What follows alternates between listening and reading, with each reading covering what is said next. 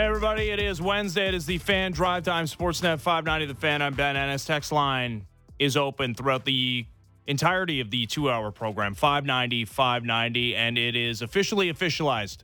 Brad Treliving, the 18th general manager in the history of the Toronto Maple Leafs, 9 seasons as the GM of the Calgary Flames, where they made the playoffs 5 times during his tenure. Won just 2 playoff rounds, won a qualifying round, of course, in the bubble as well, but 2 playoff rounds over those 5 appearances. Regular season record, 362, 265, and 73. He is the next general manager of the Toronto Maple Leafs. Nick Kyprios, a real Kipper and Born, kind enough to stick around. What's going on? Anything exciting around here? Yeah, a little bit. It was, these things don't always play out like wire-to-wire winners, right? Like, because he was the favorite right out of the gate. He was the betting favorite right out of the gate as well. And, like, we know he wasn't the only guy interviewed, and there were some guys that did some interviews via Zoom. But these things don't always turn out the way this one did, where it was expected that he would be the guy, and then a couple of weeks later, here he is. He's the guy. Yeah, and I really do believe that, Ben, it's a matter of also process of elimination. And they know who's out there. They know who's available. There was some talk of a wish list of current general managers still under contract, i.e. Doug Armstrong. Mm-hmm. And you're not getting him. You're not getting George McPhee. So there's the list of availability. I think it was pretty quick in terms of what Brendan Shanahan saw and said, I'm not doing better than Brad Treliving. He's my guy. We'll get back to Brad in a second. There's gonna be lots said about Brad over the next weeks and certainly days. Is his media availability at 11 o'clock tomorrow morning? But you mentioned the Doug Armstrong of it all. It was a pipe dream for many. Like I think if Leaf fans had their druthers, like they got to it's like a fantasy draft of GM candidates. They would take the guy with the cup ring from 2019 and the executive of the year and the Olympic gold medal. Like I think that would be the guy. But as you mentioned, under contract, and he's got the 4 first-round picks upcoming for that Blues team. Like where, in your mind, how far down the road did that get, if at all? Perhaps a subtle conversation between maybe Doug Armstrong and his owner, and maybe a very quick no is my guess. Yeah. Not knowing anything. How does that relationship, how does that impact the relationship if a guy, It's a good question. Ben, it's a great question, which could also mean that maybe Doug Armstrong chose not to maybe go to his owner and say at the end of the day, this is what he's paying me. I've got 3 years left on my deal. I had calls a few days ago telling me that they really believe that Doug Armstrong had an out in his contract with Toronto and Montreal. And I'm like, I'm not sure. I'm not sure. And everything I have heard from some reputable people said he has no out. Yeah. And that is a very touchy subject for you to address your owner. So I don't know the relationship he has with his ownership, and if he's comfortable.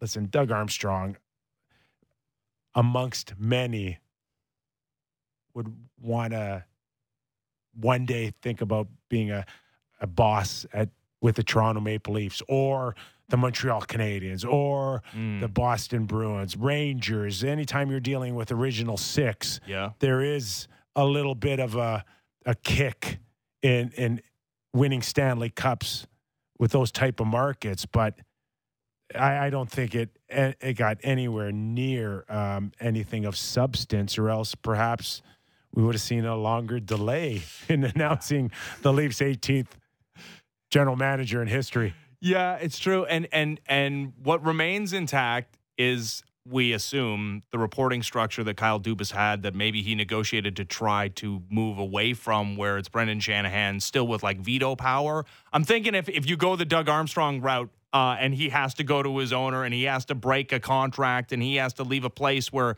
he's going to be immortalized and a legend there, bringing a Stanley Cup to St. Louis in 2019, that if that was the case, do you think Brendan Shanahan would have been comfortable in saying, you know what, okay, you get final say, and I'm still the president, but yeah, you get to do everything, and there's no oversight. Anytime we have a boss, a president, the buck has to stop somewhere, and it's on Brendan Shanahan. And I think part of the reasoning why we didn't see Kyle and Brendan together a lot was because of the growth of a general manager in his fifth year. I don't see Brendan Shanahan being really on a day-to-day basis a hands-on guy to Brad Treliving. I think Brad is going to have the freedom to have his expertise go on a day-to-day basis. And when there's something big, of course he's going to go to Brendan. And of course Brendan's going to go to the board. That's just the way it works. But I expect Brad to feel very comfortable moving forward with some thoughts and ideas. He knows what he's getting into. He knows this market well. He knows the Canadian market, the landscape. No different than Calgary. Yeah, it is, but he's smart enough to understand it. He's watched it from afar here. He knows what he's getting himself into here, and I think he welcomes the challenge, and he also welcomes working alongside Brendan Shanahan. Yeah, and I don't. I mean, there's been no reporting that Brendan Shanahan's like a meddler, right? Just that he has some input. We have been left with a little bit of a question mark on that through various reports in the media. Well, so this is where I wanted to get to, because Elliot Friedman had the report that, hey, in the interview process, he was talking to potential GMs and talking about the head coach and Sheldon Keefe, and he said, I think he's done a good job, but you can fire him if you want to. If you're interviewing for a job and you know your boss, who ultimately does control your fate, and maybe that's not for long because Brendan Shanahan's contract is up in a couple of years as well, but he indicates to you that he wants to keep the head coach. Are we now in a place that it's more likely than not that Sheldon Keefe is the head coach of the Toronto Maple Leafs next season? Excellent question, and my answer is yes. Yeah, it's lending towards that. And if it falls back to what I just spoke of earlier, that maybe Brendan went with the thought of Brad Treliving being the best guy out there because of a process of elimination, maybe it's the exact same thing with the head coach. Maybe it's just that I'm looking around and not sure if I see anything significantly better on an upgrade right now. And we'll just move forward with Sheldon until Sheldon proves us wrong otherwise. Well, isn't it also when you're a brand new GM and everybody's just trying to last as long as they possibly can in these jobs, right? Like, you're trying to win a Stanley Cup, but you also understand that there's only so many bullets that you can fire over your tenure as the general manager of an organization. Is that something you want to do right away? Like, step into the job and, within the first couple of days, you're firing a head coach? You're not, because how many, where's your research? Where's your basis on doing that? Right. Unless you feel like this is where it would feel more like Brendan Shanahan firing him than Brad Treliving if he did it in the next day or two. Right. Like, how much homework have you done? How many questions have you asked? How many players have you talked to? Is he a good coach? Is he not a good coach? Can he make in-game adjustments? Can he not? Why were the defensemen pinching, on chances that, weren't favorable on a successful play? Like, maybe you want to start asking some of these questions first before you fire the guy. Yeah. So that's the process that I expect Brad Treliving to go through, and that may take a week. It might take 10 days. Get to know Sheldon. Maybe there's a feeling that Sheldon might feel rejuvenated, that his best buddy isn't there constantly over his shoulder, and interesting. In Kyle Dubas, and maybe I'll feel a little bit more free to do things or change things up, and maybe.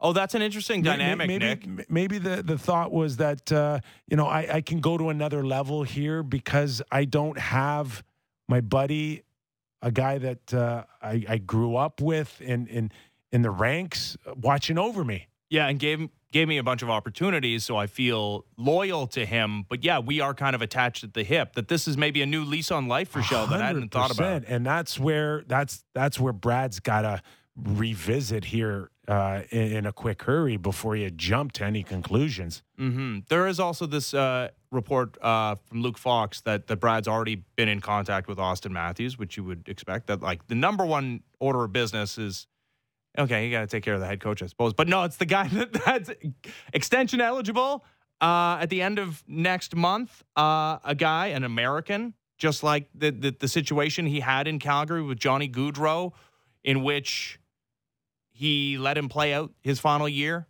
as a Calgary Flame and then lost him for nothing. And I wonder how that impacts the decision-making here. We also have an indication that, again, Brendan Shanahan indicated to those core four players that you're coming back, and it'll be up to the GM, just like the head coach. Hey, I like the head coach, but it's up to you as the new GM whether you like him or not. When it's your future boss indicating that he'd keep going forward with those same four guys. Like I'm now at a place, Nick, after it seems so clear that there was going to be a stick of dynamite thrown into the core of this Toronto Maple Leafs team, that they're going to have the head coach back, and there's no massive trade of either of any of those four guys. Brad Treliving's flying into Toronto as we speak. Yes. He's going to get off the plane, and he's going to have a message saying, hey, listen, you don't have time to go to the hotel right now or wherever you're staying. You need to come into the office right now, and we need to get to work. Yeah. That's what it feels like. And to your point, of course, Austin Matthews and his situation, which in many ways does mirror what Brad went through a year ago with Matthew Tkachuk. Yeah. And he's going to have to start that relationship. I think Chris Johnson reported that there is good communication or good contact between the Leafs already. And I'm sure it's through Brendan Shanahan and his agent, Judd Mulver. So I think they're talking, but this is where Brad's going to have to come in and revisit everything that those talks were all about. And he's going to have to get a comfort level with Austin. Austin's going to have to get a comfort level with him. And you guys got to come up with something that'll please MLSE, please the fans, please Austin, please his agent, please his family. This is the work that needs to get going ASAP. From a holistic perspective, I mean, looking at the tenure of Kyle Dubas and looking at the last 9 years of Brad Treliving, do you see like an obvious difference in philosophy between those two guys? Well, Brad's older, first of all. So if we look at MLSE today and the way it's been built the last 4 or 5 years, I mean, Kyle's fingerprints are all over it with his sports science and, sleep doctors and the analytics. And I need some sleep doctors. I'm not sure if Brad's going heavily into that as much. Brad looks to me more like a gut feel kind of guy than it is crunching numbers. He's also the guy that it didn't work out. It was a spectacular failure, but hire Daryl Sutter, right? Like hired Daryl Sutter to be the head coach of the Calgary Flames. Nah, I'm not sure who hired Daryl Sutter. Okay, never mind then. Yeah. Not sure. You might want to do your homework there. And that Daryl Sutter decision might have come up a little higher than Brad in Calgary. Yeah. Okay. So, that's because to me, that would have been a clear mark of delineation between Treliving and Dubas that, Daryl Sutter and his old school approach, not exactly in the business of making players feel comfortable. And again, like it blew up spectacularly in Calgary. It was good for a while. Don't kid yourself. He was the flavor of the month and the second month and the third month, and it was looking pretty good. And all of a sudden, you guys stopped winning. Now Daryl's an idiot and a dinosaur, and get rid of him. Yeah. Listen, Brad Treliving is deserving of this opportunity. He's made his bones in this league, starting in Arizona as an assistant GM for the better part of a decade, and then spent almost an entire decade in Calgary. But yeah, it must be said that he comes from his dad Jim is owner of Boston Pizza. And there is like a business relationship, but like Larry Tannenbaum and Jim Treliving know each other. Like go back and look at the shot of the Kawhi Leonard shot in Game 7 against Philadelphia 76ers. You know who's in that? Jim Treliving. Yeah. He's chilled out. Well, he's the only guy not losing his mind. I don't think Daddy got him the job here. But I do wonder if they're like that's not. I'm not making stuff up, right? Like Jim Treliving and Larry Tannenbaum know each other professionally. Yes, but I think some people are making too big of a deal out of that. Okay. And so that is like this is Brendan's call. This is Brendan having complete authority to go back to the board and say, that's my guy. Mm-hmm. So, yeah, listen, if things don't work out in Toronto, I don't think, Brad's starving. No. Right? So it'll be fine. And they have lots of Boston pizzas he can eat. Brad's a smart guy, and he's a personable guy, and he'll be able to handle the media here. Yeah. And Brendan feels like he's the guy that best suited at this particular time. People are going to pick apart Brad Treliving. He doesn't get in here scot-free when you look back in Calgary and how far did you get? And it's not. That's the thing. You dissect your trades, and some worked out and some didn't. And at the time of Matthew Tkachuk, it was the greatest trade under the circumstances. Yeah. And to get a 115-point guy in Jonathan Huberdeau, and then for him to turn around and cut his point production completely in half. Yeah.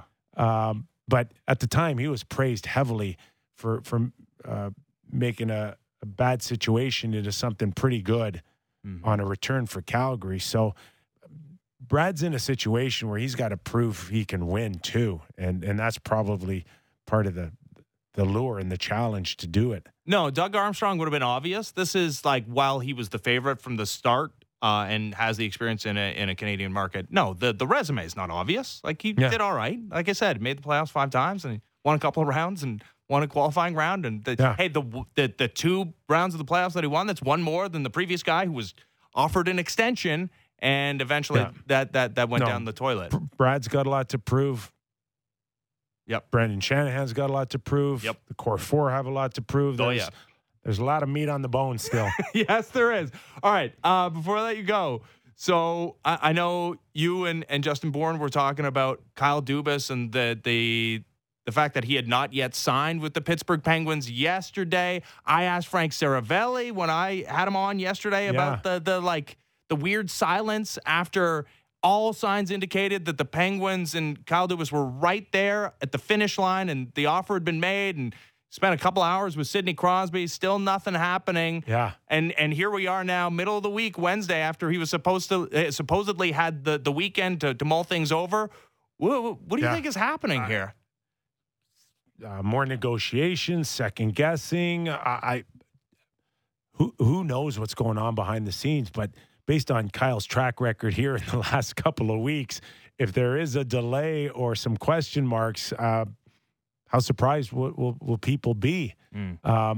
Elliott, I think on last Saturday, said it's his job for the taking. Yeah. And up until now, we haven't heard anything definitive that he has taken the job. Is there a possibility he would pass on it?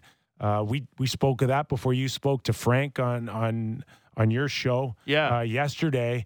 And Justin said, well, if you truly look at the roster here, even if I think I'm really good, I don't know if I'm that good to turn that into a winner in the next year or two. Did the roster, did the look at the prospects scare him off? Yeah. How does this work, though? If like I said, I mean, ultimately it was Brendan Shanahan's decision to walk away from him, but he was offered an extension and then wasn't, and like by his own doing, was no longer the general in the running to be the general manager of the Toronto Maple Leafs. If he turns down this job as well, and there's reasons to turn it down, I understand. Like, what does that do to him in the market of general managers? Does it take any of the shine off of him? Or it adds to it. Yeah, that he's like, you can't get to him because he's playing hard to get. Or he's the best catch ever. Yeah. I don't know, to be honest with you. Like, he could end up your co-host next season, and I wouldn't be any less surprised with this guy. That's what I'm thinking of, like the Sean McVay thing in LA with the Rams, right? The head coach, that there was an indication that he was going to walk away from the job after the Super Bowl victory. He was going to spend some time in media and then re-enter the marketplace. It's great when you got that good of a plan, eh? Dude, I mean, I don't know. He's a pretty good speaker. I think Kyle Dubas, like if he did want to do media for a year and then, continue to stay in the limelight and then re-enter the marketplace next season, is that the worst idea in the world? Is it just musical chairs here, and you see a lot of chairs going right now? Ottawa, someone suggested that maybe Kyle in the corner of his eyes waiting to see where ownership goes with Ottawa, and can I slide in there and come back and jam it down the Leafs' throats like 5 times a year in the Battle of Ontario? How great would that be? It'd be hilarious. It'd be pretty entertaining. Anyways, we've solved nothing here. No, we haven't. But we've talked about some really interesting possibilities. The story continues tomorrow again as Brad Treliving introduced to the Toronto media at 11 o'clock, and then Real Kipper and Bourne after that on Sportsnet 590 The Fan. Thanks for doing this, Nick. Ben, always. All right, when we come back, we will talk to Jeff Merrick as the Fan Drive Time continues. I'm Ben Ennis, Sportsnet 590 The Fan. The best Blue Jays show out there, period. Blair and Barker. Be sure to subscribe and download the show on Apple, Spotify, or wherever you get your podcasts.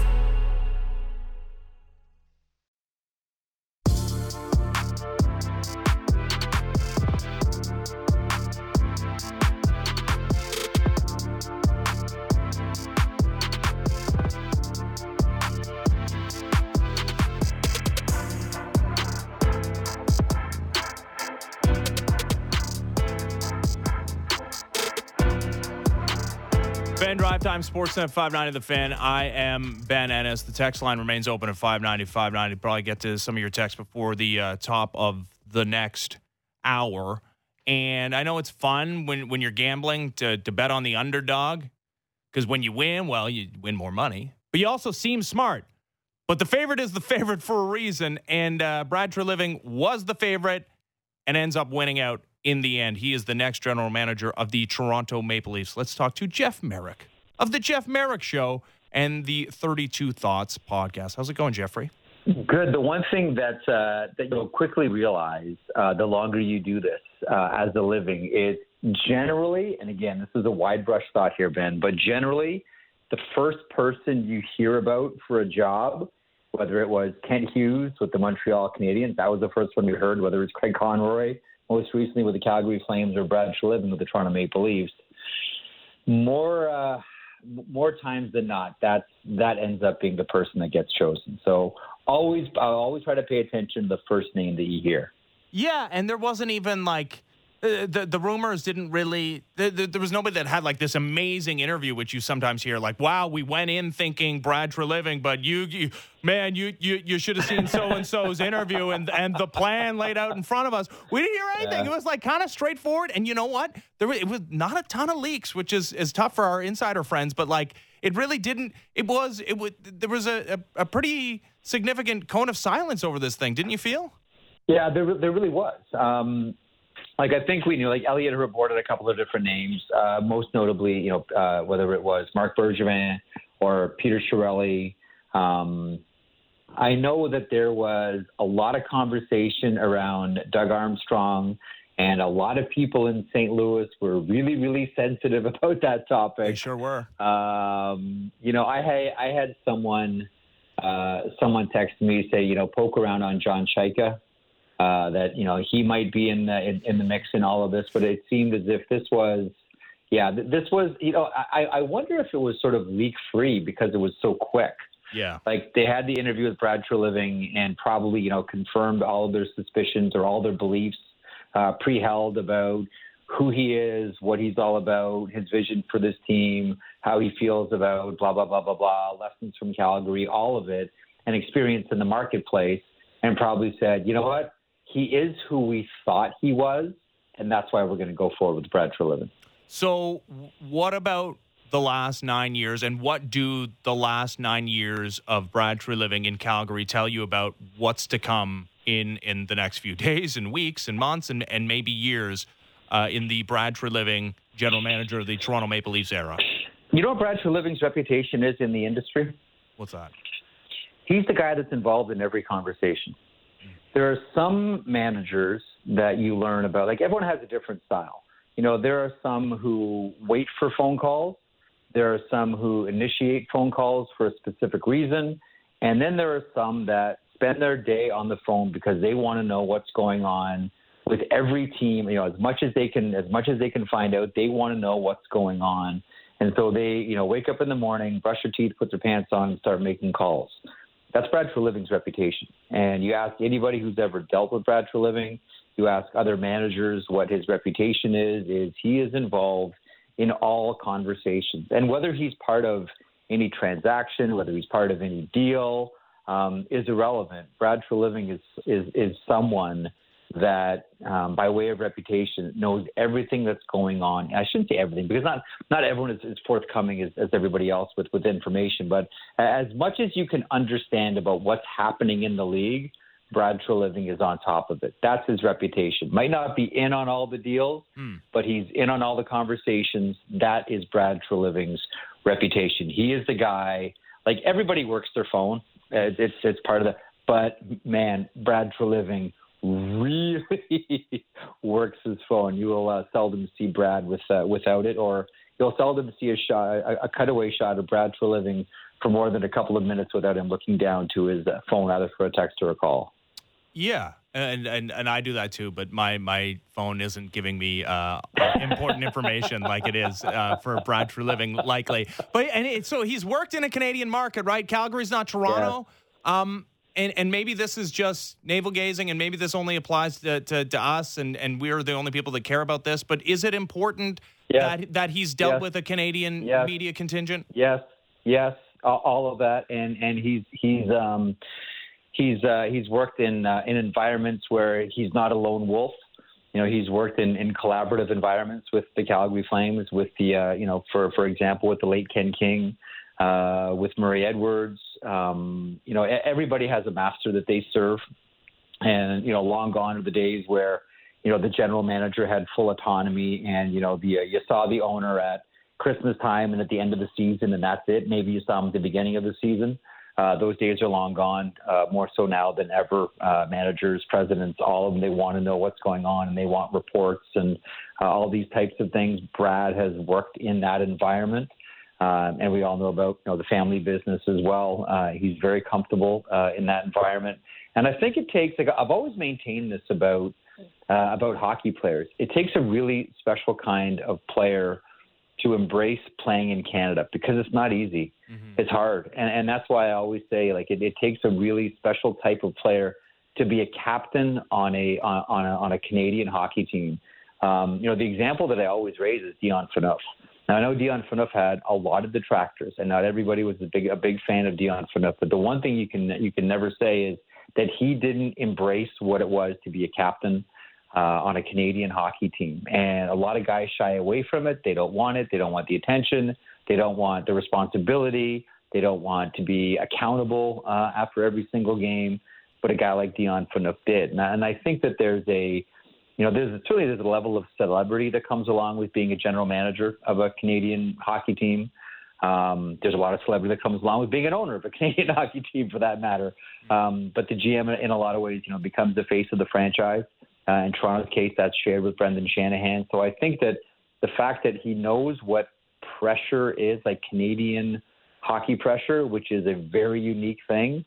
And he's gone through a lot of different things. Like, you would look at the experiences that Brad Treliving has had. There have been a couple. The Johnny Gaudreau situation was not a great one. And I would imagine that he's learned from that experience. The Matthew Tkachuk situation was another one. I'm sure he's learned from that situation. The one thing that we learned is Brad Treliving isn't afraid to pull the trigger on big deals. But I'll tell you what, Ben, I was mentioning this afternoon. The one place where I really saw Brad Treliving and, the calm amongst the storm and in a real pressure situation is when the Calgary Flames are going through their coaching situation with Bill Peters. And I can still remember that, that afternoon, Calgary was playing in Buffalo. They were playing in Buffalo. And this is when, Bill Peters was, initially suspended and then eventually removed from the bench. And Brad Treliving was tasked with updating media, so rumors didn't run wild about what was happening, explaining why Bill wasn't there. And this was a daily thing. And I remember Brad Treliving would update reporters, not just once a day, but a couple of times a day.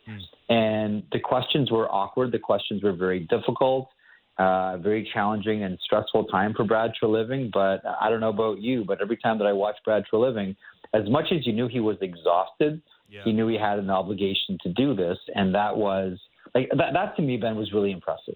Just the way that he was able to shepherd the Calgary Flames through one of the most difficult situations that organization has ever been through, to me was really impressive. No, it's a great anecdote and one that people should keep in mind. I mean, again, I don't know how important this is, and it's all about winning, right? Ultimately, that's the number one thing. And if Brad Treliving creates a Stanley Cup champion here in Toronto, the rest of it is irrelevant. It's all about W's at the end of the day. But how do you feel like the fan base is reacting to this? Because it is a guy who's had some playoff success, notably a little bit more than the guy that just departed here in Kyle Dubas, but he's won 2 rounds. He won the qualifying round 2 in the bubble in the 9 years and the 5 playoff appearances with the Calgary Flames. But he also inadvertently might have built the Stanley Cup champion in Sunrise, Florida. And I get it, tough circumstances. You're under the gun, you have to do something. And especially after watching Johnny Gaudreau leave for nothing, there was a 0% chance he was going to let that happen again with Matthew Tkachuk. But in another world, people, and I'm sure there are many, especially on Twitter, who are pointing at this hiring as being a kind of bizarre one and one that doesn't exactly live up to the billing of general manager of the Toronto Maple Leafs that should always be the best guy, like a Lou Lamoriello. That made sense, right? When Brandon Shanahan went out and got Lou freaking Lamoriello. Wow, what a name. What an incredible hire. It's not quite that, I will say, Jeff. Mm-hmm. But don't forget, Lou Lamoriello was there for the teardown. Mm-hmm. Yep. I think it wasn't like Lou Lamoriello was in here in Toronto to win championships. Lou Lamoriello, in Mike Babcock's words, quite famously in that interview with Christine Simpson, Lamoriello was there so the Maple Leafs could, quote, do what they had to do to get Austin Matthews. Yep. That doesn't scream, we're bringing in Lou for the New Jersey Devils glory years. I think that Brad Treliving has put together an excellent hockey team in Calgary. I think that, it's interesting you bring up the Matthew Tkachuk trade because I think there's been a lot of historical revisionism around that trade and when it was made, how it was looked at initially. And listen, Matthew Tkachuk is in a different stratosphere now. He's gone from inside of 1 year to being one of the most recognizable players in the league, one of the best performers, clutch performer, regular season performer, and finding himself quite comfortable on the set with Shaq and Charles Barkley on the NBA on TNT. So he's done marvelous in Sunrise. But at the time, this was looked at. I don't want to say fleecing. That might be too strong, but I think everybody's jaws were dropped. Hold on a second. You just traded Matthew Tkachuk. Okay, difficult situation. He wasn't going to re-sign. And you turned him into, someone, a 100-point player getting Hart Trophy consideration, one of the best playmakers in the NHL, and a top 4 defenseman. This was looked at as a humongous win for the Calgary Flames. Yeah. So I always sort of pause on the Matthew Tkachuk situation because, from the Calgary point of view, a lot of people are saying, you know what? Give Treliving the GM of the Year award just for what he was able to turn Matthew Tkachuk into because he'd made it clear he was not going to re-sign long-term with the Calgary Flames. and Brad Treliving was able to turn him into Huberdeau and Weegar. Now, I know Huberdeau didn't have the best of all possible seasons. It was an off year, certainly for the Calgary Flames. We'll see if the next head coach can remedy that. It was pretty obvious that Huberdeau and Sutter were not going to work as a forward coach combination. We'll see what happens when the next coach gets hired here and what happens with Huberdeau. But, let's all go back to when it was when the trade was fresh and we were all saying, man, Brad Treliving did a great job here. Yeah. No, and I was one of them. I mean, who wouldn't have had that take after guy seemed like he was over a barrel and was able to extract what seemed like equitable value for Matthew Tkachuk. Again, didn't work out that way, but yeah, we're playing the results in that instance. All right, so then the number one question for Leaf fans, the number one question that will be asked of Brad Treliving, I imagine tomorrow morning at 11 o'clock in a media conference that you can hear on Sportsnet 590 The Fan and watch on Sportsnet, will be about Auston Matthews, obviously, right? And Luke Fox with the report that he's already reached out to Auston Matthews, a guy that's extension eligible on July 1st. Also, when his no trade clause comes into effect, and you would think that his previous history with similar circumstances would inform his actions going forward. So he did it both ways, right? He let it play out with Gaudreau, didn't work out, traded Matthew Tkachuk, and yeah, again, that didn't work out. But at least he got something. And again, in the moment, it seemed like it was fair value. So the natural thought process for me is, hey, if it doesn't look like this guy's gonna sign up long term, and you could end up, it could be a Johnny Gaudreau situation in Toronto, maybe you do revisit the Matthew Tkachuk line of thinking. Although, like, for a guy who's gonna be weeks onto the job, I mean, for your first big splash move to trade away the single season goal scoring leader in franchise history seems like a bridge too far for me, Jeff. That's why you want to have someone like Brad Treliving shepherding the Maple Leafs through all of this, right? It's not as if he doesn't have relationships with Judd Moldaver from Wasserman, who represents Auston Matthews. He doesn't have, relationships with Louis Gross, with William Nylander. Gross, by the way, also, represents Johnny Gaudreau. He has relationships with all these people. Now, I don't know that a Matthews deal gets done before July 1st, and I know that might scare a lot of people, a lot of Maple Leafs fans. I understand that. I completely understand that. Certainly, under the sunshine, or the clouds rather, I guess, of what happened with Johnny Gaudreau, with Treliving and the Calgary Flames. But, Auston Matthews has given, no indication that he doesn't want to stay here. I don't think that any contract that Matthews signed, any extension he signs with the Maple Leafs, is going to be a long-term deal. I don't think we're looking at an 8-year deal here. I think that it'll be a shorter deal. Elliott's talked about this a number of times. It sounds like, if anything, it's going to be a shorter deal at a really big ticket, which will probably make him the highest-paid player in the National Hockey League. But as much as that might scare people, I don't know that you should necessarily be scared, because until Matthews indicates to the Maple Leafs or the marketplace that he doesn't want to be here, I think those conversations will continue. I think more than anything else, Ben, this is a situation where Auston Matthews, not that the Maple Leafs need to audition for him to sign, but I think he wants an indication of, okay, if I'm going to sign an extension here, it's not going to be 8 years, maybe it's 4 or 5. What's the team going to look like? What's the plan here? What's the vision here? What do you plan to do with, these teammates? What do you plan to do to help repopulate this Maple Leafs organization? And what are our prospects for winning? And who's the head coach going to be, by the way? Yeah. I think these are all conversations that Treliving has with Auston Matthews, with his representation, Judd Moldaver of Wasserman, and away we go. I know Maple Leafs fans, I know it's easy to get carried away and get ahead of yourself, and, the sky is falling, new GM, and July 1st is coming, and no trade, and Johnny Gaudreau situation, it's going to happen again. It's just all pump the brakes here.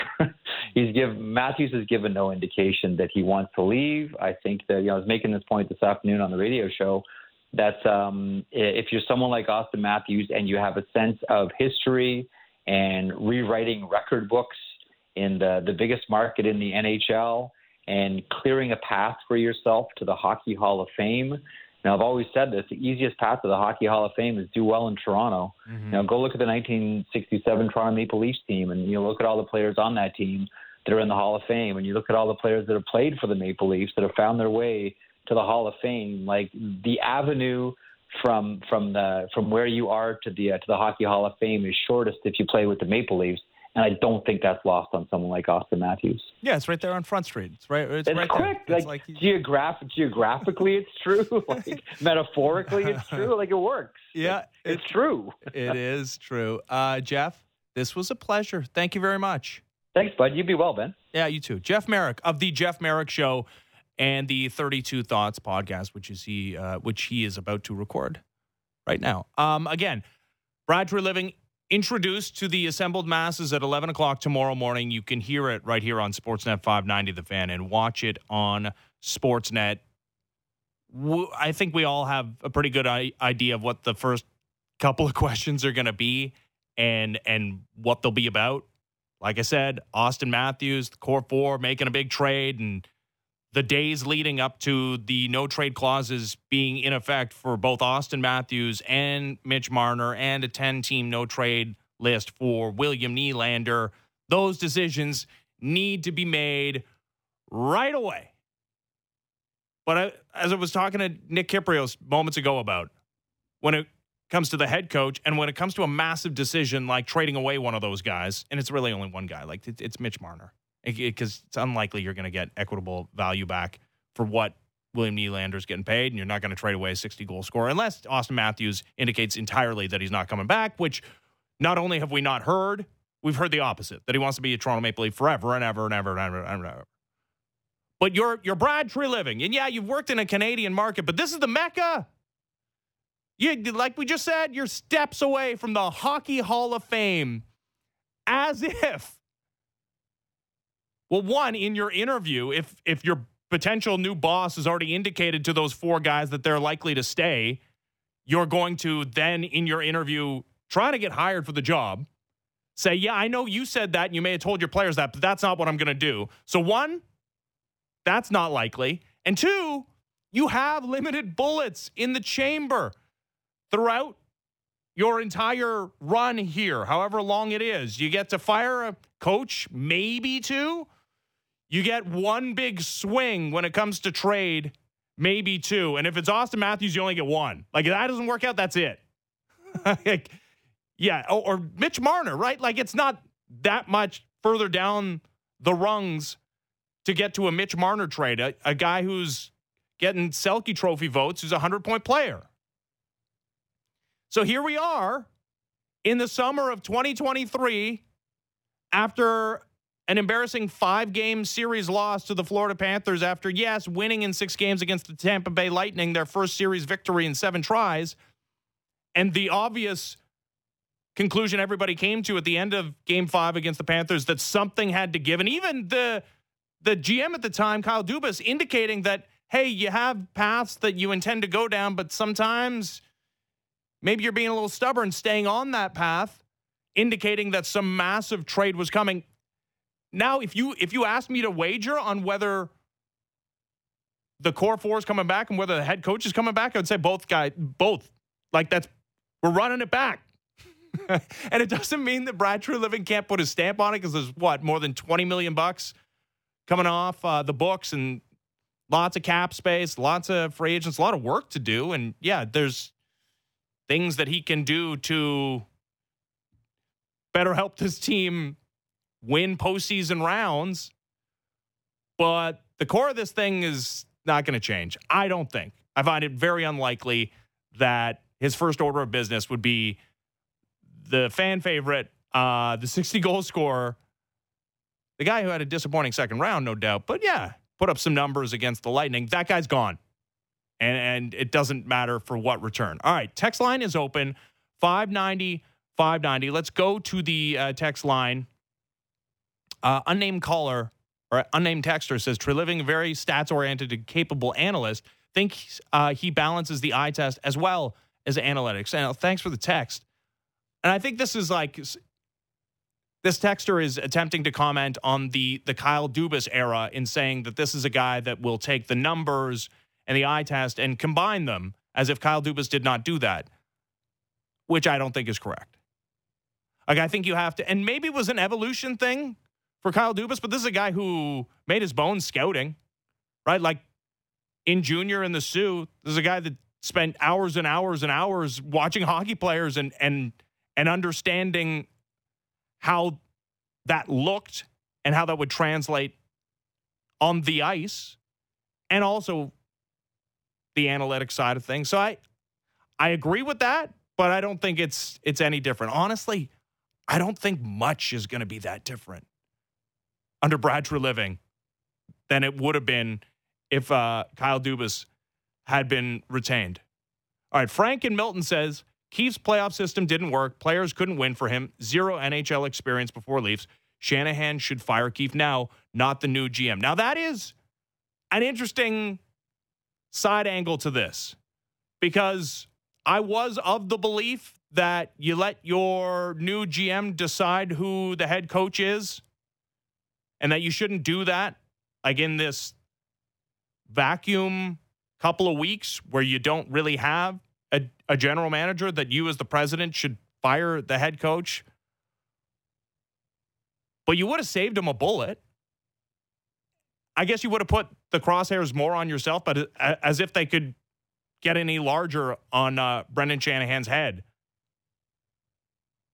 Bob says, Flames had more points than the Panthers this year. Bob is the only reason the Panthers are where they are, and Brad T had nothing to do with Bob. That's in relation to Sergei Bobrovsky. That is true. The Flames had 93 points. The Panthers had 92, and only made the playoffs on the strength of the Pittsburgh Penguins losing to the Chicago Blackhawks in Game 81. But yeah, that's if ifs and buts were candies and nuts, yada, yada, yada. It's the nature of the sport. It's the nature of all sports, but yeah, more specifically, it's the nature of this sport, that there are some real slim margins and there are real sliding door moments. And yeah, not making the playoffs by a single point, and making the playoffs by a single point, and then making the Stanley Cup final, and then the guy who was a Hart Trophy candidate. But yeah, that's, what is that worth if you don't make the playoffs? That guy getting into the playoffs and then winning a Conn Smythe and bringing your franchise the first Stanley Cup. Yeah, that's like, the margins are so thin that we're talking about somebody's entire legacy being changed by a game he didn't even play in. All right, and Mike in Boston says, do you think Nate Pearson can and would want to become an elite closer? Do I think he would want to? Yeah, I think anybody who's a reliever wants to do the thing that in the relief world earns you the most money, and that's be a closer. Now, do the Blue Jays need another closer? And I think Jordan Romano's been just fine. Thank you very much. They certainly need what Nate Pearson has given them so far, and it's a guy that can strike people out, but can go multiple innings. And ultimately, while the closer gets all the accolades and, again, like all the money, and especially when it comes to arbitration, like saves still matter to those people, the arbitrators, for whatever reason, because we use an outdated system. That's all well and good. But like the true value may lie in, definitely lies in getting 6 outs as opposed to 3. And depending on where you are in the lineup and the score of the game, like that can decide the game. I think the Blue Jays are more than happy to have Nate Pearson be somebody who can take the ball for multiple innings, not unlike Trevor Richards, who's become a real valuable weapon for this bullpen as well. Thanks to the texters. We'll maybe sprinkle in some more texts before the end of the show. Text line, again, 590-590. But when we come back, it's a Wednesday, which means we talk to Adnan Virk, our pal from MLB Network, also of NHL Network, also of the Cinephile podcast. I haven't had his thoughts on the Succession finale. Adnan Virk coming up next as the Fan Drive Time continues. I'm Ben Ennis. Text line open, 590-590. It's Sportsnet 590 The Fan.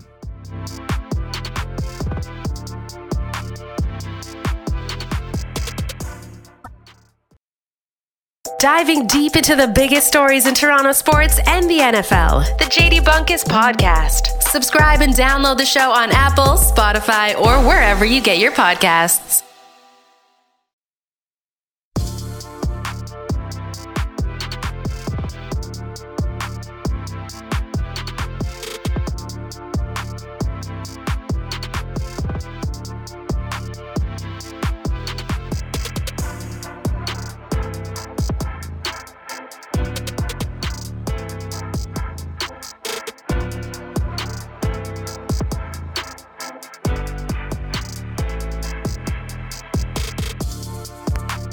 Fan Drive Time, Sportsnet 590, The Fan. I'm Ben Ennis. Again, text line open, 590-590. I normally shy away from Succession spoilers so soon after the episode is aired on Sunday, this being Wednesday, but it's the series finale. I think by now, anyone that cares about that show has seen that episode on Sunday. That being said, I'm not going to spoil everything. But yeah, unlike the Succession finale, it was the betting favorite. There were no surprises when it came to the head of the Toronto Maple Leafs as opposed to Waystar Royko. Brad Treliving was the guy we all expected to be the general manager at the outset of this thing. And today, officially announced as the general manager of the Toronto Maple Leafs. Adnan Virk, as he does every Wednesday, joins me now. He of MLB Network, NHL Network, and the Cinephile Podcast. How's it going, Adnan? I'm doing great, Ben. I apologize if you hear planes overhead. Live at Citi Field, we're doing the show. Me and Harold Reynolds, 2 hours from now. Harold right now chatting up Bryce Harper. So, yeah, you may hear some planes, some loud music, as you know, and BP is taking place. But always a pleasure to dive in, my friend, wherever I may be.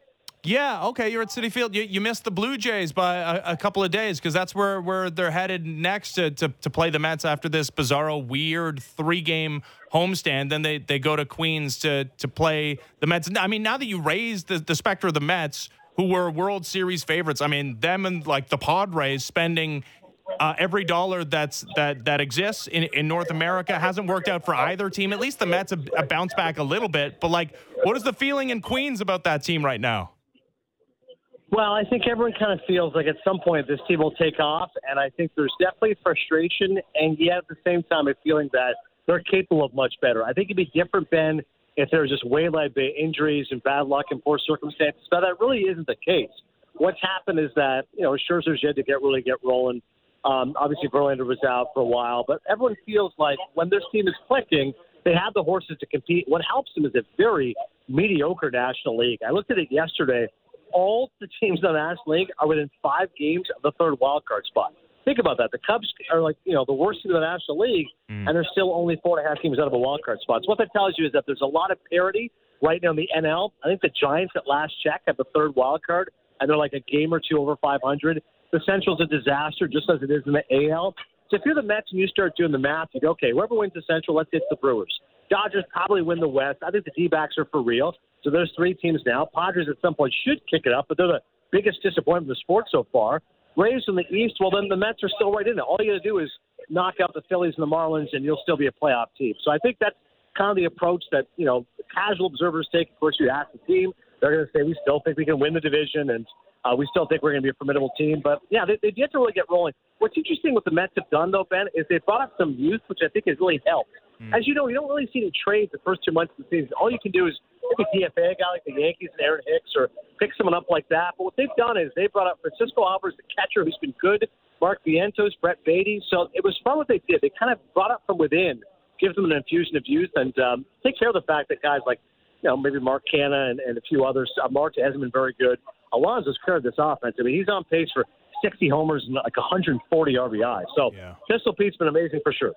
No, and I'm glad you bring up the reality that is the National League being without a truly dominant team, because the Blue Jays play in the dominant division in the American League East where everybody is above 500 and they find themselves 9 games back of the Tampa Bay Rays, and they went through that 2-9 stretch over 11 games against American League East foes, and then they got out of playing everybody within their division, took 2 out of 3 from the Minnesota Twins, who were and are a division leader of the AL Central. Now they're playing another division leader in the Milwaukee Brewers. They take game 1 yesterday in pretty easy fashion. when I looked at the less unbalanced schedule this year, and I thought it would benefit like a team like the Boston Red Sox, did not expect it to benefit the Blue Jays, but it actually might, Adnan. The fact that this Blue Jays team has struggled against the best division in baseball, the fact they're only playing them 13 times this year might be beneficial. I completely agree, Ben. That's the approach you have to have. You'd like to say, well, if there's more games head-to-head, therefore we can trim our deficit easier. But I think you have to be a realist and go, hey, it just isn't the Jays' year. Intra-division, they've got the fourth worst record in baseball. They do not match up well with any of these teams, whether it's the Rays, Yankees, Orioles, or Red Sox. So I'm with you. I look at it and go, hey, the good news is you can make up ground facing other teams, hopefully beat up on those teams, the AL Central for sure, and the NL Central for sure. You won't play the Yankees again until September. I believe it's the same for the Rays. Yeah. Correct me if I'm wrong. I think the Yankees, it's 6 of the final 12 they face them. So you go, all right, at that point in time, we could be jockeying for a second or third wild card spot. That's going to be really important games, but we can take a breath right now, kind of catch our breath, make up some games, and not have to worry about those other teams which are formidable right now in our division. So Citi Field, the other thing about Citi Field, and I know they brought the fences in, but that, like, at the outset, that was a real pitcher-friendly ballpark, and nobody really knows when there's, like, either a new ballpark opens or you make a big change to the dimensions of a ballpark like they've done here at Rogers Center. And it's early days, and the weather's warming up, so maybe this will change. But right now, Rogers Center's playing like old Petco, Adnan, and we're still waiting to see Vladimir Guerrero Jr. hit his first home run at home this season. It's insane. They have the second fewest home runs in all of baseball. Do the Blue Jays? Like, what if Rogers Center is just like a place that pitchers love all of a sudden? Well, it's a great point you bring up, Ben, because I think it's been very underreported. At least here at MLB Network, nobody's been mentioning that. You're the first one to say it to me. And you're right. I looked at Vladdy's numbers yesterday. He's hit something like 220. I think in his last 20 games, only has one home run over that stretch. I had no idea that's a hell of a nugget. You have to hit a home run at Rogers Center. That's crazy. Yeah. Because we know what a bandbox it normally is, and you feel like the first thing when someone mentions the Toronto Blue Jays is they focus on their offense and that great young slew of young hitters. So if it's not a home run happy park, that's just strange. I mean, that's good news for Chris Bassett. Hopefully Aquinoa can turn things around, and Kikuchi. What's funny is as you say that, Kikuchi's giving up the second most home runs in baseball. Like it's a place which is home run reverse, unless unfortunately for you say Kikuchi. So that is definitely unusual and atypical for the Blue Jays. And I think for most people, they look at those dimensions and they've appreciated it. And I think it's certainly been a fan-friendly experience. But I do wonder what that means. Roster construction, you start to go, well, maybe this will make our Chris Bassett signing better, but this is going to be tough for Dalton Varsho signing, who's yet to really get going offensively, although I know he's very good defensively when you look at his DRS. Yeah, no, we looked at the two left-handed hitters that they acquired in Dalton Varsho and Brandon Belt and thought, oh, man, those guys are going to be teeing off into right field at Rogers Center. So far, it hasn't played out that way. So you're in New York City. You're in Queens. It's not Yankee Stadium, but there's still a ton of pressure on those New York baseball teams. And like I said at the outset, there's a new general manager of the Toronto Maple Leafs, and everything.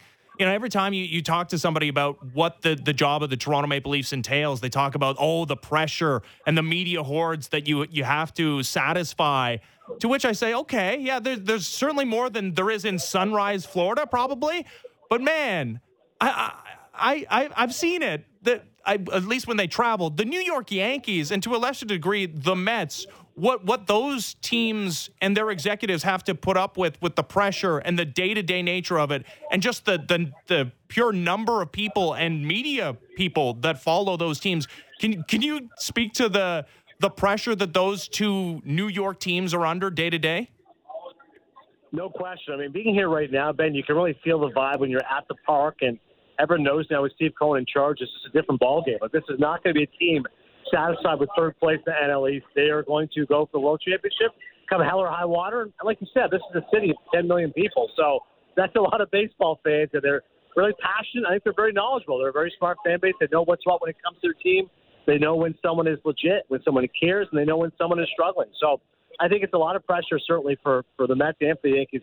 I'll be at Yankee Stadium, by the way, next Wednesday, hopefully for our weekly hit next Wednesday. So I'll get to catch up with my buddy Aaron Boone. But there's a good example of a guy who's as laid back as it gets. I mean, he's the epitome of California cool, and yet he's getting tossed all the time, right? Because he's so fired up and so competitive and doesn't want to see him get an inch. So if the game of baseball in New York City can make Aaron Boone some sort of a tyrant that's an example of the pressure of New York baseball. I know it's been a minute since you lived here, Adnan, but and you know what? A lot has changed just as far as the sporting landscape is concerned. But you know, is being the general manager of the Toronto Maple Leafs a little bit like being president of sports in this city? I think without question, man. You have to approach things in a positive manner. If you approach things by saying, hey, this is a lot of pressure, this is a lot of stress, it's a no-win situation, ultimately you'll feel that way. But if you say, if we bring a title here, we are going to walk on water, that's the approach Brad Treliving has to say, right? Because look at Theo Epstein. When you look at the Red Sox, he didn't say, I'm dealing with 86 years of futility. He said, if we win this thing, we will be canonized forever. And they did it. And they did it with the Chicago Cubs. He said, if we break this thing, they'll remember us forever. And that's the approach Brad Treliving has to make. Yes, the Raptors winning an NBA title speaks to just how much the city has changed, young demographic, how much they love basketball. Blue Jays will always be a passionate fan base, going back to 92, 93. And obviously, I've seen what's happened with soccer, winning a title and Dwayne Rosario's impact. I was way back there when Mo Johnson was the coach, and the best thing about the game was BMO. It was a great field, but the team was struggling. So I know what a great city it is, even including the Argos, but the Leafs are the Leafs for a reason. And I think when you take a job like that, you've got to have the ego and the confidence to say, we can do this and we can dominate the way nobody else has been able to. Yeah, and I'm glad you brought up Theo Epstein because he did it, both in Boston and then did it in Chicago and two places where you would have said, man, if you win there, you're sainted forever. And he did it twice in both locations. I mean, now that those two, one was over 100 years, one in the Red Sox was almost 100 years. It's not quite that, but 1967 was a long time ago. Like, are the Maple Leafs now the next one up as far as the reward of winning a championship, being the one that's at the helm of the team that breaks the 50-plus-year-old curse? Are the Toronto Maple Leafs now in pole position when it comes to that? I think so, Ben, because I look at the other teams, like Cleveland's got to be over 60 years, I believe, going back to 54, if I'm not mistaken. Yep. But I think if you asked any person, hockey in Toronto is a bigger deal than baseball in Cleveland. Those are great fans, of course, but it's the next level, the hockey passion in Toronto. So I think so, man. Like, I think obviously in hockey, the Leafs are the biggest one as far as the team trying to overcome the hex with a team with a passionate fan base. In baseball, I would say Cleveland. In football, like, you've got a bunch of teams that have never won the Super Bowl. So I don't necessarily count the Arizona Cardinals, but like the signature franchises have generally won. I guess the Bills would be the one that might be a comparable one there. The Bills could be the Leafs as far as a great franchise, passionate fans have yet to win. And then the NBA, again, it's kind of like, most of those teams that the signature franchises have won for good reason. Maybe it's the Knicks. Knicks haven't won since 73. Again, Great fan base, but I think you can make a compelling argument of all the major team sports. The Leafs are the one in terms of biggest bang for the buck. If they win, that city's going to go bananas. Yep. Yeah, I'd love to see it before I leave my mortal coil. All right, before we let go, back to Citi Field. Succession, finale. What'd you think? Yeah, I'm with you. I didn't want to spoil anything, and of course, when we were weeks ago, I mentioned what happened to Logan. I felt horrible about it. But on the latest Cinephile, I made it clear, hey, spoiler alert, capital letters, here's what happened. Because I'm with you. I think if you're a fan, you know what's happened by now. It'd be impossible to stay off your phone and social media. So, again, you and I are not going to be obnoxious about it, but I'm with you. I thought it was a satisfying finale. Everything worked out as good as possible, and I think that ultimately the Roy family is in the hands that they expected. It's cynical and it's dark, but that's kind of what the show was, very much true to their roots. Adnan, enjoy the game today and have a great show. Thanks, buddy. Thanks so much, Ben. Take care. All right, you too. Adnan Virk, MLB Network, NHL Network, and the Cinephile podcast in Queens, New York at Citi Field, getting set for a baseball game there. By the way, there's baseball on the go right now and some American League East flavor to it as the Rays have lost a couple in a row to the Chicago Cubs. Cubs leading yet again. Top of the eighth inning, trying to hand the Rays their 19th loss of the season as they sit 39-18, top of the eighth. And the Rays do have runner on second base and none out, trying to come back against the 24-30 Chicago Cubs. Orioles now leading the Guardians 4-3 as they play in the bottom of the third inning. We'll talk to Ben Nicholson-Smith down at the ballpark later on this hour as we get you set for the Blue Jays and Milwaukee Brewers. The second of three games in this abbreviated three-game homestand before the Blue Jays head out on the road again, starting with the New York Mets over the weekend in Queens. Little basketball for you, as it was NBA finals media day today in Denver as we get set for tomorrow's game 1 between the Nuggets and the Heat. And whenever you get like the assembled NBA media together in one place, and you get a lot of executives and you get a lot of information sharing, you start to get some rumors and some reports. And we had one today involving the Toronto Raptors. Now, it was Brett Siegel on Twitter who reported that, according to league sources close to the organization, that being the Philadelphia 76ers, Raptors all-star guard Fred VanVleet has emerged as a potential replacement for James Harden this offseason. Now, James Harden has an opt-out with the Philadelphia 76ers. He can become a free agent, which he almost certainly will do, even if he doesn't get max money from wherever he ends up. And like the rumors are too many to count that see him going back to Houston and reuniting with the Rockets. If he does that, like Joel Embiid probably going to need somebody to be his running mate. Fred VanVleet, yeah, it makes some sense. Other than the fact that, okay, he can become a free agent, as he will likely also opt out. But the Sixers have no cap space, and I guess there's a conceivable way to free up cap space, but probably not. It probably involves a sign and trade, and a sign and trade in which the Raptors are not exactly bowing down to your every whim if you're the Philadelphia 76ers. But yeah, there's also the Nick Nurse connection, a guy that had, I think, a pretty good relationship with Fred VanVleet, the new head coach of the Philadelphia 76ers did. Although this year there was like some rumblings that, yeah, things didn't go necessarily as smoothly as they had in previous years.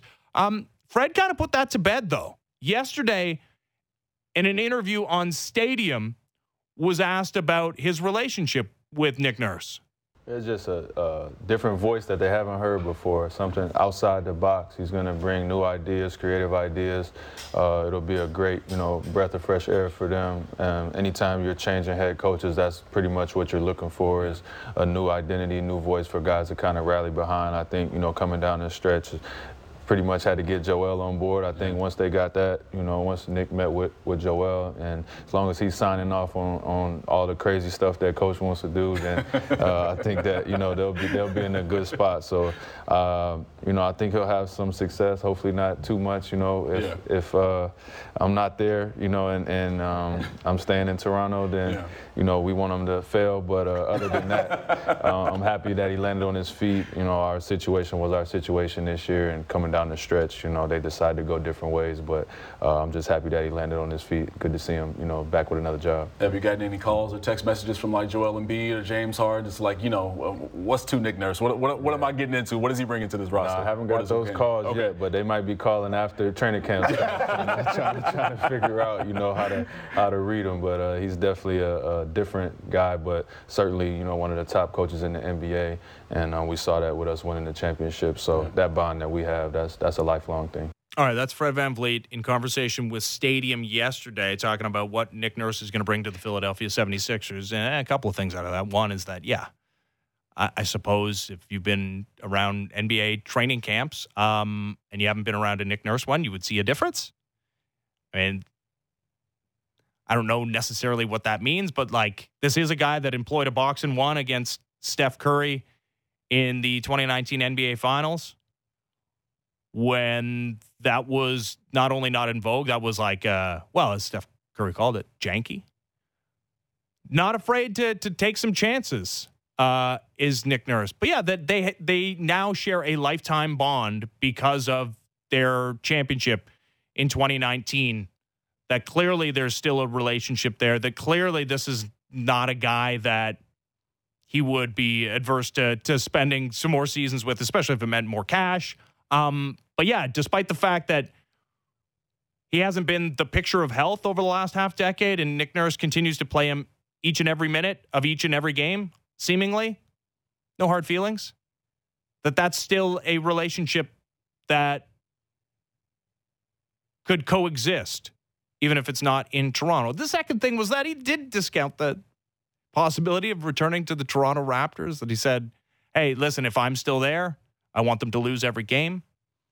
But yeah, this is a guy that's going to bring a brand new voice and something different to a Philadelphia 76ers team that has lots of parallels to the current era of Toronto Maple Leafs teams, except instead of winning a postseason round, it's been winning a second round series. It's been getting to a conference final with all the talent that they've had, that they've been unable to do so.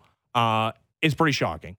Now it's up to Nick Nurse to get the reigning MVP past the second round and into the Eastern Conference Finals. Again, game 1 of the NBA Finals starts tomorrow in Denver. Nuggets and Miami Heat, as the Heat becoming the second 8 seed in the history of the NBA to make a Finals. Happening tonight, though, at Rogers Center with the roof wide open. Looking at BP right now, it's the Blue Jays and Milwaukee Brewers. Julio Teheran, after a near half decade of like just horrible health, making a second start for the Milwaukee Brewers after they signed him midseason against Alek Manoah, coming off another horrific start in a string of horrific starts, and yeah, the major league leader in walks per 9. That's coming your way tonight as the Blue Jays try to secure themselves back-to-back series victories against division winners.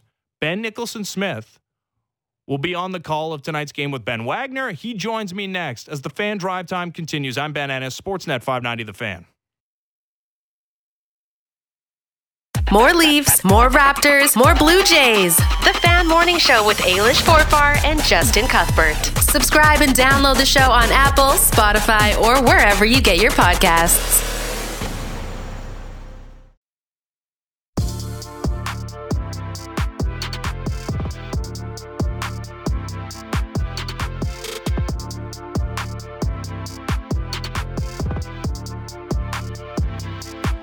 Fan Drive Time, Sportsnet 590 The Fan. I'm Ben Ennis. Text line is open at 590. Blue Jays and Milwaukee Brewers getting set for game 2 of 3 tonight down at Rogers Center. Tomorrow is an afternoon affair, 1 o'clock on Sportsnet 590 The Fan and Sportsnet. Tonight it is Alek Manoah against Julio Teheran, making his second start of the season for the Milwaukee Brewers after pitching 5 innings in 2021. 31 innings in obviously a shortened season in 2020. It has not been a very healthy last couple of years for Julio Teheran, but back in the day was one of the dominant starting pitching forces in all of Major League Baseball, was 5th in Rookie of the Year voting in 2013 and had an ERA of 2.89 in 33 starts for the Atlanta Braves in 2014. Trying to recapture some of that at 32 years old tonight against the Blue Jays. Let's talk to Ben Nicholson-Smith of the At the Letters podcast. He's going to be on the call with Ben Wagner of tonight's game against the Brewers. How's it going, Ben? It's going great. I'm watching the Blue Jays take a little bit of BP here, and all seems to be going pretty well at the Rogers Center. Yeah, and the news of the day, Kevin Kiermaier in the lineup for the first time since the little back tweak, and he was always trying to avoid the IL, as were the Blue Jays. And, I mean, what's the latest on Kiermaier in the back and how close to 100% he feels? Well, he's feeling better. He is about to step in and take a few cuts alongside Vlad Guerrero Jr., and that's a huge development for the Blue Jays, obviously. He's been so good for them, and it wasn't clear how many days he would need. He told me on Sunday and again yesterday that he was feeling better. But, of course, it's one thing to feel a bit better. It's another thing to be good to go in a game setting. So he's going to be out there tonight, and John Schneider saying just a few minutes ago that there's a chance he'll be able to just roll from here. And even with the day game after the night game coming up tomorrow, Kevin Kiermaier is a possibility for tomorrow's game as well. So all that seems to be promising for the Blue Jays. Blue Jays with the series opening victory yesterday. They had 14 hits. That's good.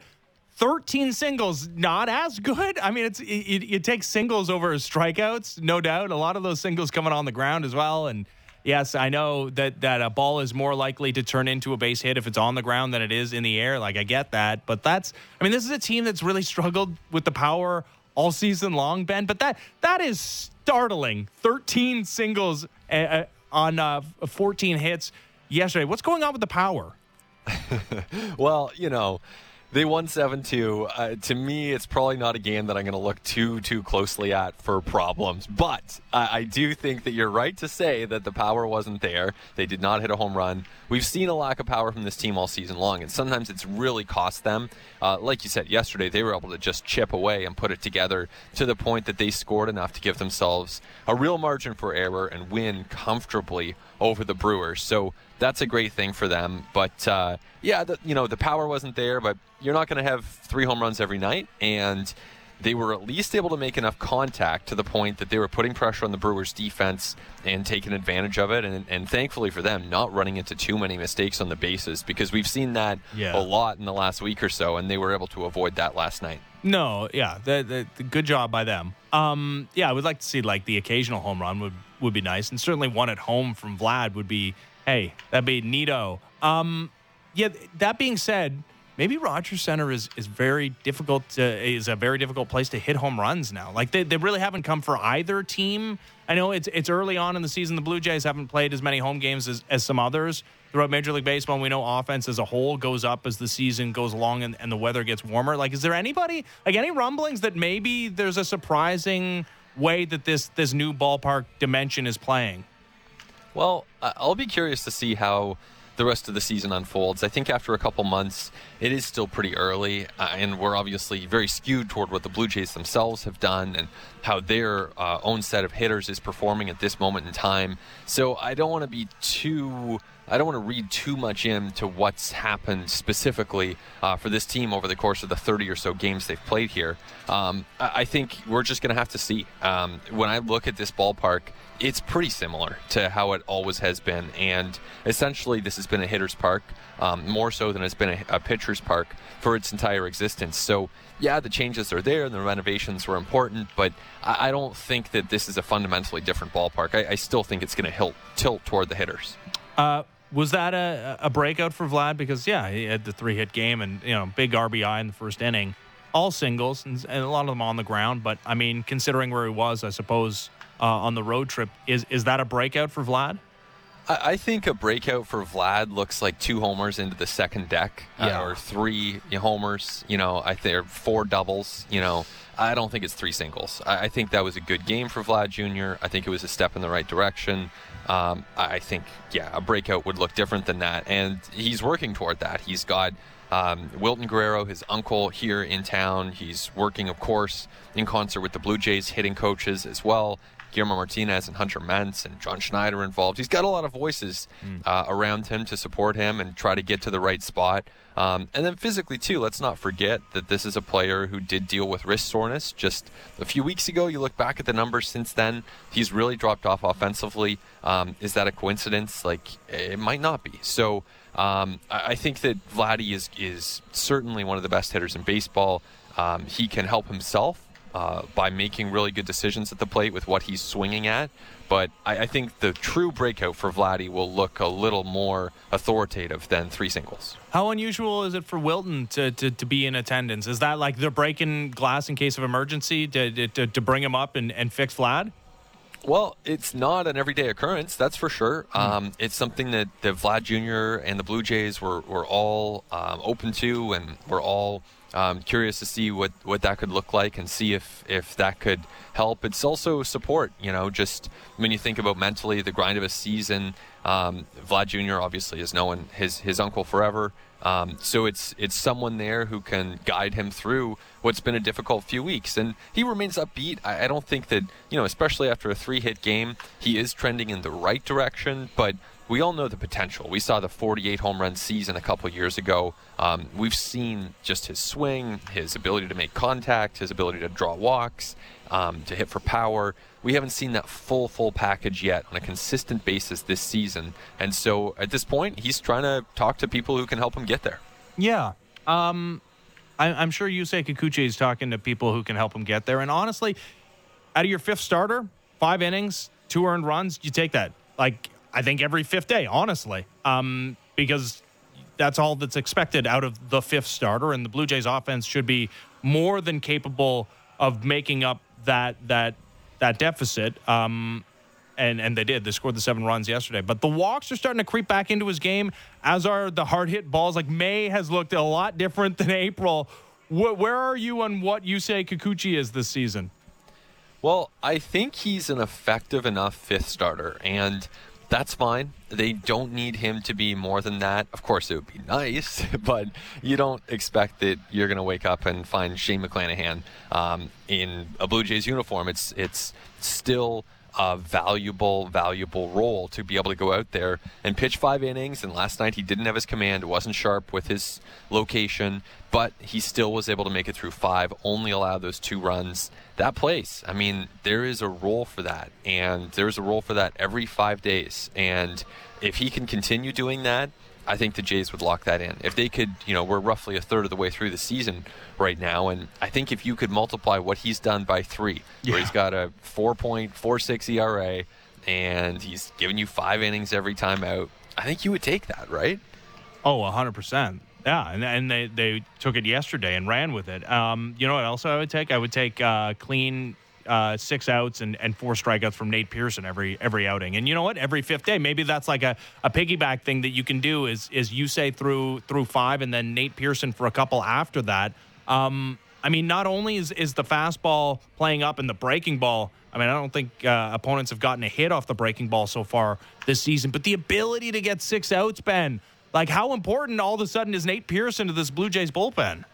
Well, we're seeing incredible upside right here, and it's not a shock. We've been talking about Nate Pearson's upside for a long time, but we've been talking about it mostly in a theoretical sense, and now we're talking about it in the sense of, oh, this is real. This is actually happening on a major league field against the best hitters in the world. And so for him to go out and strike out 4 of the 6 hitters he faced, retire every one of them, do it using all of his pitches, his slider, his curveball, fastball sitting 99. It's a great combination, and as long as he keeps this up, he'll be a very, very important part of the Blue Jays bullpen. I mean, this is a pitcher who, if he can continue this, which is a big if because he's only done it for a month so far, but if he can keep doing this, he'll be pitching some of the most important innings for the Blue Jays this season. We've seen Trevor Richards get a higher leverage than he was getting as well, and obviously the changeup plays. How much of the Trevor Richards story and the 34 strikeouts in 22 innings are you believing? I believe it. Yeah, I believe it. I think that there's no denying just how good his changeup is, and it's a pitch that he's throwing more this year. It's a pitch that he's getting great results with, even as he throws it more, continues to fool opponents with it. I think the reality with Trevor Richards is, if you have a 3-run lead, he's a great pitcher because he is going to walk some guys, and he's probably going to allow some home runs. But he's kind of a 3 true outcomes pitcher, and he's going to get a lot of strikeouts. So, there are situations where that's really valuable because he can also go 5, 6, even 7 outs for you and really bridge a gap. So he has a role in a good Major League bullpen. I think he can help the Blue Jays get to the playoffs, and I think what we're seeing from him is a lot of evidence that he's legit. So today I was doing some looking at FanGraphs and trying to diagnose where the issues have been with this Blue Jays team this season.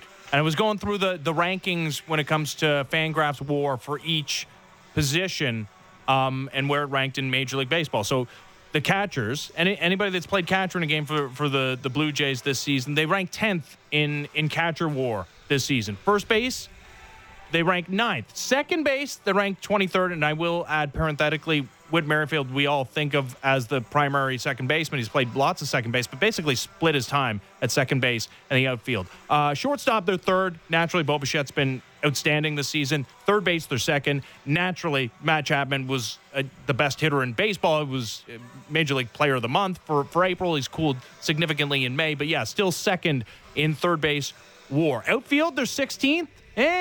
DH, they're 9th. Starting pitcher, they're 18th. And relief pitching, they are 20th. What is the biggest takeaway from you? Again, like the big outliers, second base, they're 23rd in Major League Baseball. Starting pitching, they're 18th. Relief pitching, they're 20th. And DH, they're 9th. And first base, they're 9th. Well, I think to me, it's almost the relievers that stand out the most, because I think the relievers are actually better than average as a group. And so when I hear that they've been 20th in Major League Baseball, I kind of think there's room for them to be better than that moving forward. When I look at this collection of arms, the stuff that they have, the experience that they have, even some of the upside with a guy like a Nate Pearson, I just think they can be better than that. I think they can be a top 10 bullpen in Major League Baseball, especially when you consider Chad Green's coming back, especially when you consider that in all likelihood they will be pursuing arms at the trade deadline. Their bullpen should be getting better rather than worse. So, yeah, I think this is a better than average bullpen. And really, the pitching, they need depth, right? That's a big question across this roster, especially with the position players. And you look at Heineman and obviously Clement and Lucas as your bench. There's room to upgrade there, make no mistake. But when I look at the bullpen, I do think that that's a group that's capable of a lot more. Yeah, well, what about catching? Because that was a position that they dominated. They were first in Major League Baseball in Fangraphs WAR, produced from the catching position. It wasn't just offensively, and Alejandro Kirk was an all-star last year, but they were getting great defense. It was also a different world, right, where we didn't have the pitch clock, and base stealing wasn't such a big part of the game, which it is this season. And obviously Danny Jansen's off to a slow start, and Alejandro Kirk is off to, like just everybody else in this Blue Jays lineup, off to a slow start with the power. Like the on-base is there and a bunch of hits yesterday as well. Like, where are you on the Blue Jays' ability to get back to that place where they are the best catching team in Major League Baseball? Well, suddenly there is a whole lot on Alejandro Kirk, and that's defensively, that's offensively. He is front and center on this team again, and for a while there he was sharing it with Danny Jansen. Neither one was really hitting. And then Jansen starts to hit, but then he goes down. So it's all about Kirk right now. And I legitimately see better at-bats from him. I'm seeing better contact from him. The Blue Jays have worked on some things behind the scenes to try to get him to lift the ball in the air more and to make sure that he is not hitting it into the ground, because I know he continues to get these infield hits, but that's probably not a sustainable model for him to follow, just given that he is well below average as far as foot speed in Major League Baseball. So you want him hitting line drives and fly balls. He has great contact ability. That's been well established. He can still be a very, very good and dangerous offensive player with the ability that he has to control the strike zone and to make pitchers attack him over the plate. So he's doing that, in my opinion, in the last week or so, the last couple of weeks. There are better signs from him, and the Jays really need that because it's all Kirk right now. Yeah, it is. And hopefully it's just the requisite 10 days that Danny Jansen needs, and he can get back in there. But, Alejandro Kirk. And at times, Ben, it's Alejandro Kirk has not exactly benefited from playing a bunch behind the plate, right? Like, this is a guy that, man, was an all-star, as I mentioned, in the second half of the season with the more playing time that he got, even as a DH. Like, it does seem like a guy that you would want to protect playing time-wise. Obviously, they don't have a choice right now. And the Blue Jays have been pretty good. I mean, again, the healthiest team in Major League Baseball. Keep banging that point home. But that's because they've done well managing their players on a day-to-day basis, and you don't have a choice when one of your everyday catchers is out of the equation. But that, to me, is one of the primary focuses of getting Alejandro Kirk back to where he needs to be. For sure. He's just so important to this team. And, when you do see him at his best, he is just an impact player. I mean, he was, as you said, he was the all-star last year, and I still think that ability is very much there for him. The skills that make someone an all-star catcher at 24 rarely just disappear at the age of 25. So I think he can, for the rest of the season, if he's healthy, and that's, we can't take that for granted, just given the workload that he's about to sustain here with Danny Jansen being week to week, not day to day, but week to week. That's going to be a lot of pressure on Kirk physically, and they're working behind the scenes to try to make sure he's recovering well and doing everything they can to keep him out there as consistently as possible. But as long as he is out there, I really think he can be that impact offensive player that he was last year. Yeah, me too. I do wonder if, I know the whole Dalton Varsho out of the catching position thing was supposed to juice his offense. That hasn't happened yet, and there's a whole lot of seasons still to come. This is not a guy that was just a catcher in quotation marks last season. He played it 30 times, and he was pretty good. Like, the advanced numbers as far as his pop time were pretty good. I wonder what it would take for them to revisit the Dalton Varsho thing. And not that this is the reporting at all, but say Danny Jansen missed the rest of the season. Is that something that is seriously considered Dalton Varsho putting the gear back on? It's a really interesting question. And I've asked John Schneider about Varsho and his potential usage behind the plate a couple times within the last week. And I've never gotten the sense that the Blue Jays are close to putting him back there. There have been some situations where, in a game situation where they pinch ran for Kirk and he had already replaced Heineman on the weekend, Varsho would have come in if the Blue Jays had tied the game. So that would be an emergency, very unusual set of circumstances. Could happen. So I could see Dalton Varsho catching once or twice this year. That wouldn't shock me. But I don't think we're going to get to a situation where he is a regular part of their plans behind the plate because, also up until today, Varsho's been their starting center fielder. So you kind of need him in center field where he's very, very good there as well, backing up Kevin Kiermaier. And realistically, is Kevin Kiermaier going to play? I don't have the number, 100 games left in the season. Is Kevin Kiermaier going to play?